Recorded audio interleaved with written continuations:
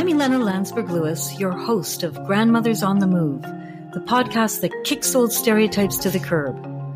Come meet these creative, outrageous, authentic, adventurous, irreverent, and powerful disruptors and influencers. Grandmothers, from the living room to the courtroom, making powerful contributions in every walk of life. We know them most intimately as loving caregivers, the older women in our lives with 1,000 stories about their grandchildren and pictures in their purses. In this podcast, you'll come to know even more about our grandmothers. They are galvanized, determined, and are guaranteed to get you thinking. What drives them? What are they up to? What is the potential of grandmother power, and how is it changing the world? Grandmothers are on the move. You don't want to be left behind.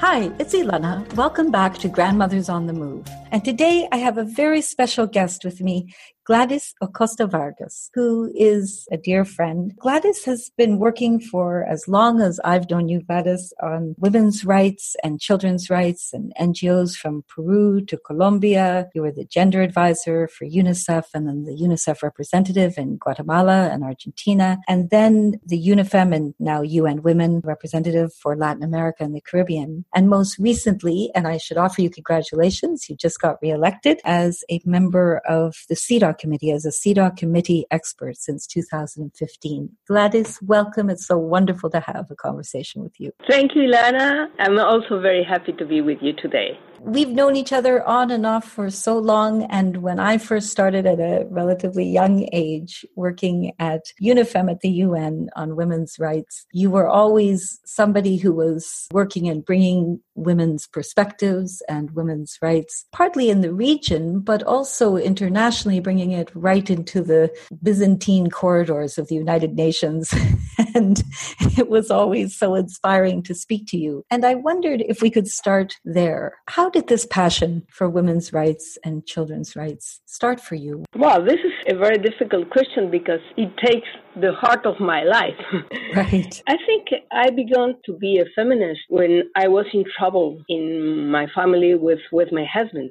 Because before that, I thought that women and men were equal and that in general, women were a little bit exaggerated when they were asking for more rights. This was my first thinking when I was 18 years old. I was in France and I was looking at the feminist movement there with a little suspicion, saying that these people, they don't know poverty. That's why they are asking for other rights. This kind of thinking I have. But when I was in trouble in my personal life, I began to understand that I needed to think differently. First of all, I began to have trouble when I was looking for work and I was expecting my third child. And I got the interview and everything. At the end, the person who was interviewing me said, "Oh, I am so sorry that you are expecting a baby because we cannot take you." And then I said, I remember clearly, I will not be like that this will end in 4 months.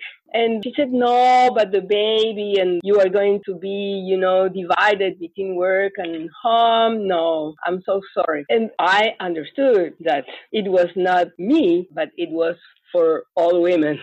And then when I wanted to be separated from my husband, it was very, very difficult. He took the children and I was fighting before a court for them. And this was really almost 3 years. And I began to think I have to change my mind. There is something wrong here. I didn't understand the world. At that moment, I began to study law. And it was for me with other eyes.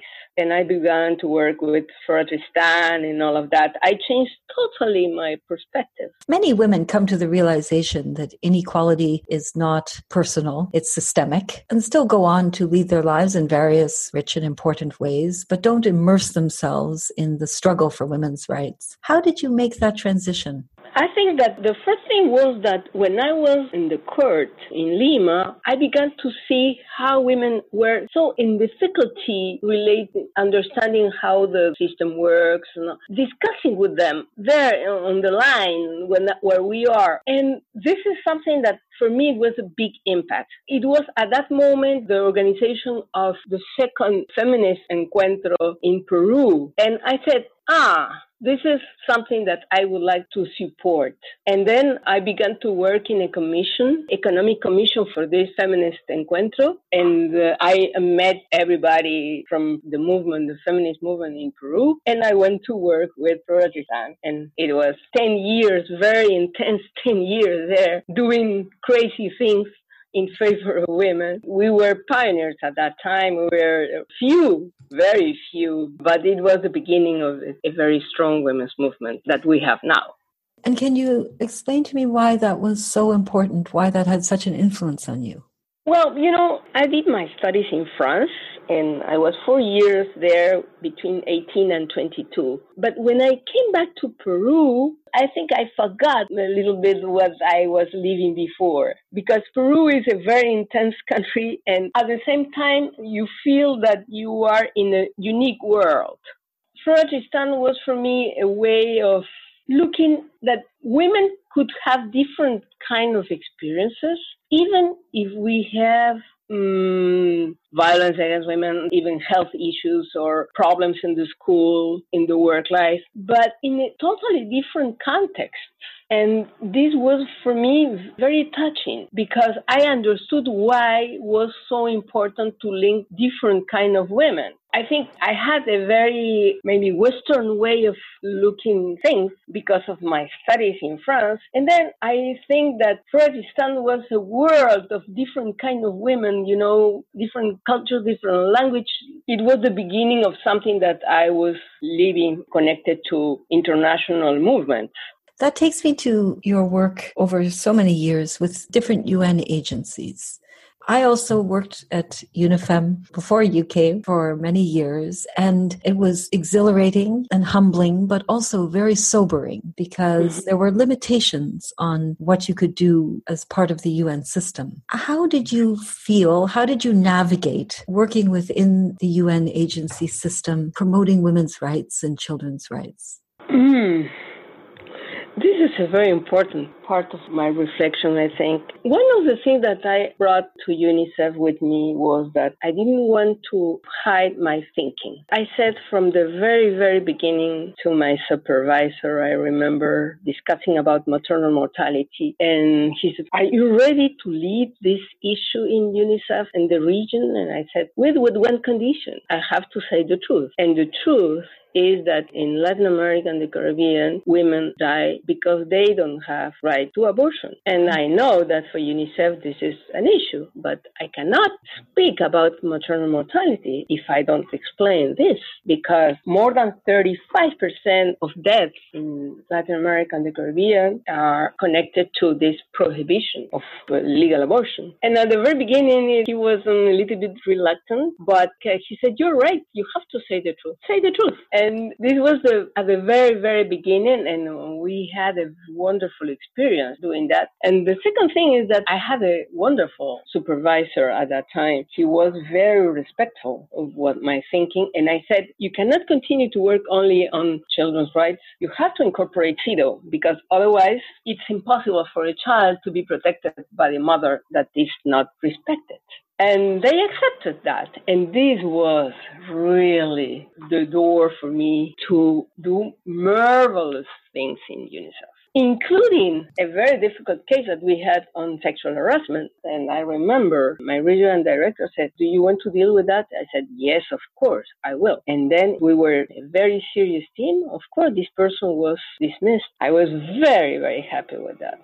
Yeah. And that's not always the case, as we both know. We could spend hours talking about the work that you did in the agencies, but I really want to speak to you about CEDAW. For many people, that's not a familiar acronym, but CEDAW is, of course, the Convention on the Elimination of All Forms of Discrimination Against Women. And it's a convention that many, many, many countries, member states of the United Nations, have signed on to. And the CEDAW Convention has a committee which meets to hear reports from countries on how they are doing, signatories to the convention, on the state of women's equality, substantive equality in their countries. And the CEDAW committee has the possibility to ask questions and to engage in a dialogue with the representatives of each country that reports. And I had the great privilege to work both on the convention and with the committee over many years. And it's an incredible switch, I think. I can't quite imagine it myself, to be on one side of the equation where you're a women's rights advocate, and then to be in this very different position of sitting on the committee, which oversees the implementation of this convention. And I'd love to hear what your insights and experiences have been. Oh, thank you, Lana. I think this is the first time that I'm reflecting publicly on this because, well, now I'm ending my fourth year and I begin to have many reflections.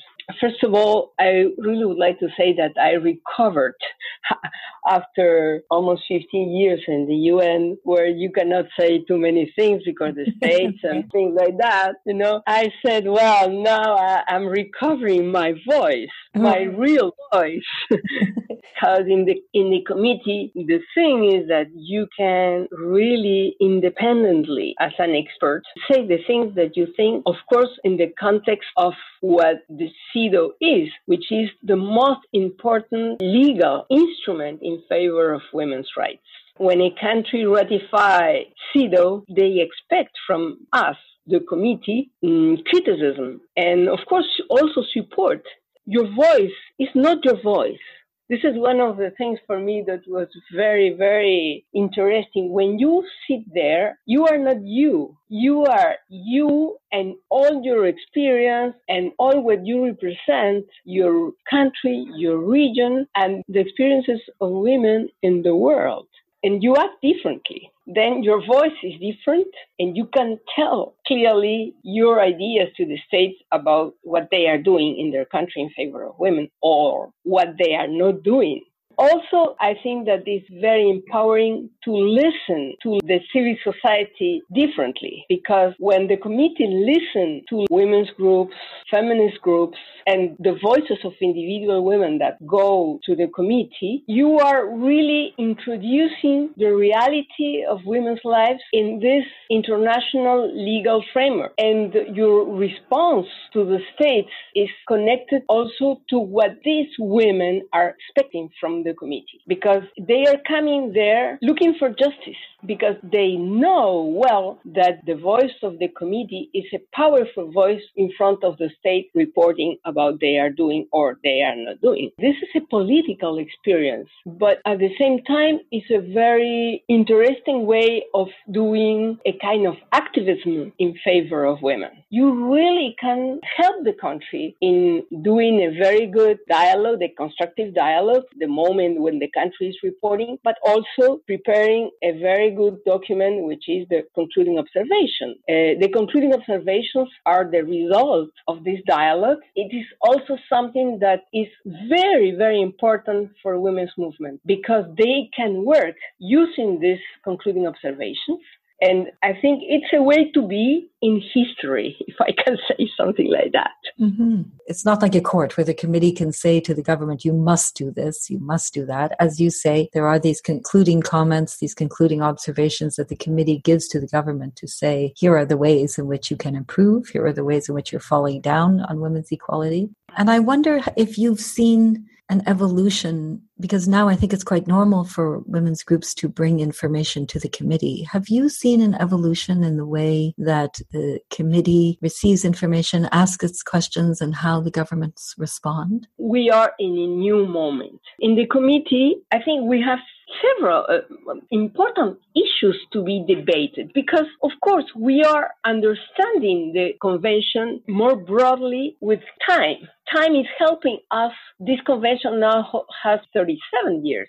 We are interpreting the convention with the signs of our time now. Then we have the general recommendation on different issues that are very, very important. I was involved in the 5 last general recommendations, and I have to tell you, these are really a doctrine, a legal doctrine for women's rights. For example, on rural women, on violence against women, natural disasters and climate change, access to justice. In all these discussions, you see how the committee is understanding the deep influence that we can have on countries.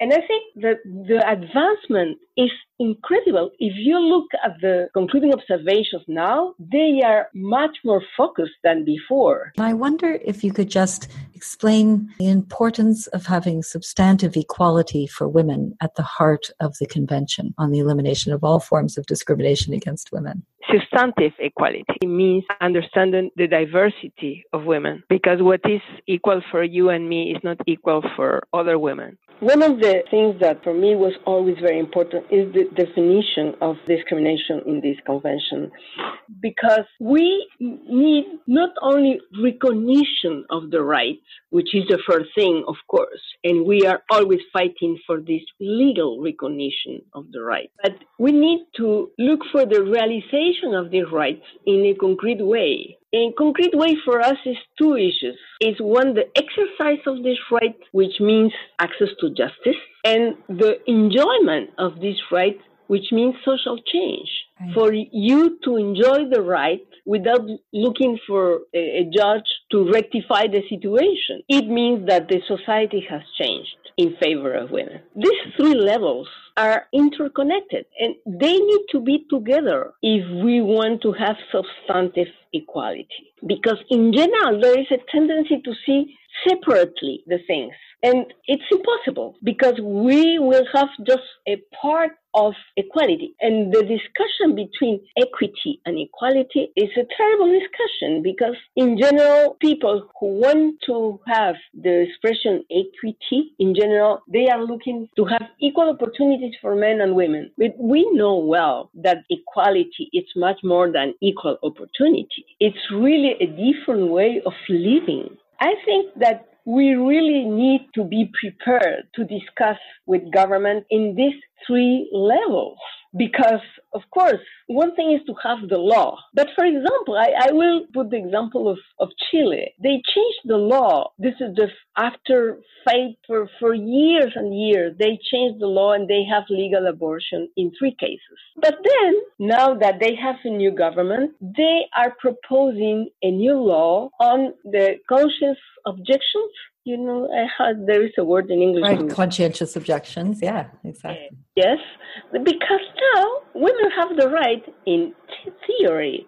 But when they go to a hospital, they say, oh, no, we have objection of conscience, we cannot do this. And women are going to one place to another place, and in all the places are saying that they are objection of conscience objections. You know, sometimes you have to look into details to protect the rights of women. And that's why it's not only opportunity, not only a legal right, but the connection in what is happening in life. And there's a beautiful explanation of what substantive equality is all about. Okay, so now I'm going to switch gears completely with you, Gladys. Since you and I met and spent time together, you've had 3 grandchildren. And one of the things that I've been exploring with the grandmothers that I've been speaking to, who are involved in so many different things in so many walks of life, is how becoming a grandmother changed them or informed their approach to the work that they were doing or the activism they were engaged in. And I wonder if it changed something in you or for you when you became a grandmother. Very good question. Well, first of all, I think the most important issue for me is that this grandmotherhood has helped me to understand better my own motherhood. And when I am with my grandchildren, I see my children when they were small. And I think of them. Then I see the difference. I can see, oh, I did wrong this. Oh, that was good. You know, because I can compare.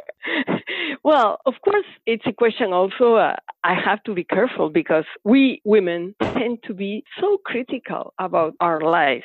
I want to be a happy grandmother and enjoy their presence instead of going to deep thoughts about motherhood. Right. But at the same time, it's possible. And I'm very happy to share with the mothers my concerns and also to discuss with them about education of children. And this is very, very interesting for me. I think grandmothers, we need to spend time with our daughters or daughters-in-law. In my case, it's daughters-in-law, because my daughter, Gabriela, decided not to be a mother, at least until now. And then I only have 2 daughters-in-law that are my daughters. And then I discussed with them many things that it was my concern when I was a mother of small children. And I think it's this exchange, intergenerational exchange about motherhood. It's so interesting because we tend to think that our histories are something that couldn't change, that was like stone.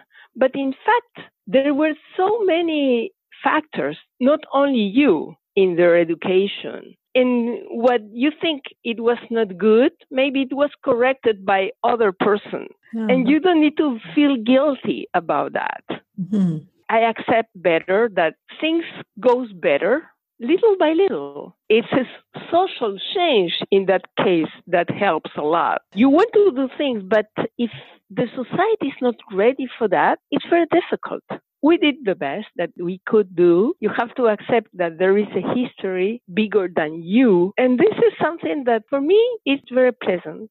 Because so much of your life and your work, and they're inextricably linked, I know, has been consumed with equality for women and ending discrimination and human rights for all. Has becoming a grandmother informed or given you a different lens through which to see the kind of women's rights work that you did in the past or that you're doing now as a member of the CEDAW committee?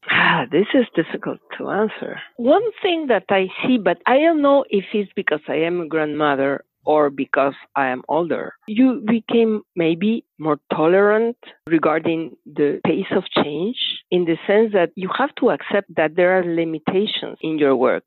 For me, it was always difficult to accept the limitations.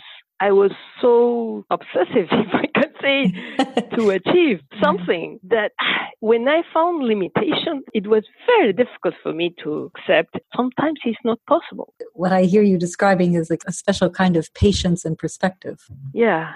There aren't a lot of spaces to have these conversations and reflections on where women find themselves as older women, as grandmothers, and how a lifetime of experience has shaped them and where they are now. Absolutely. So much of what you have to say is profound, Gladys. And I want to congratulate you again on being reelected. I think we all need you right where you are on the committee. Oh, thank you very much, Ilana. Thanks for listening. I'm Ilana Landsberg-Lewis, your host of Grandmothers on the Move. If you want to find out more about me or the podcast, go to grandmothersonthemove.com and come back next week for another episode.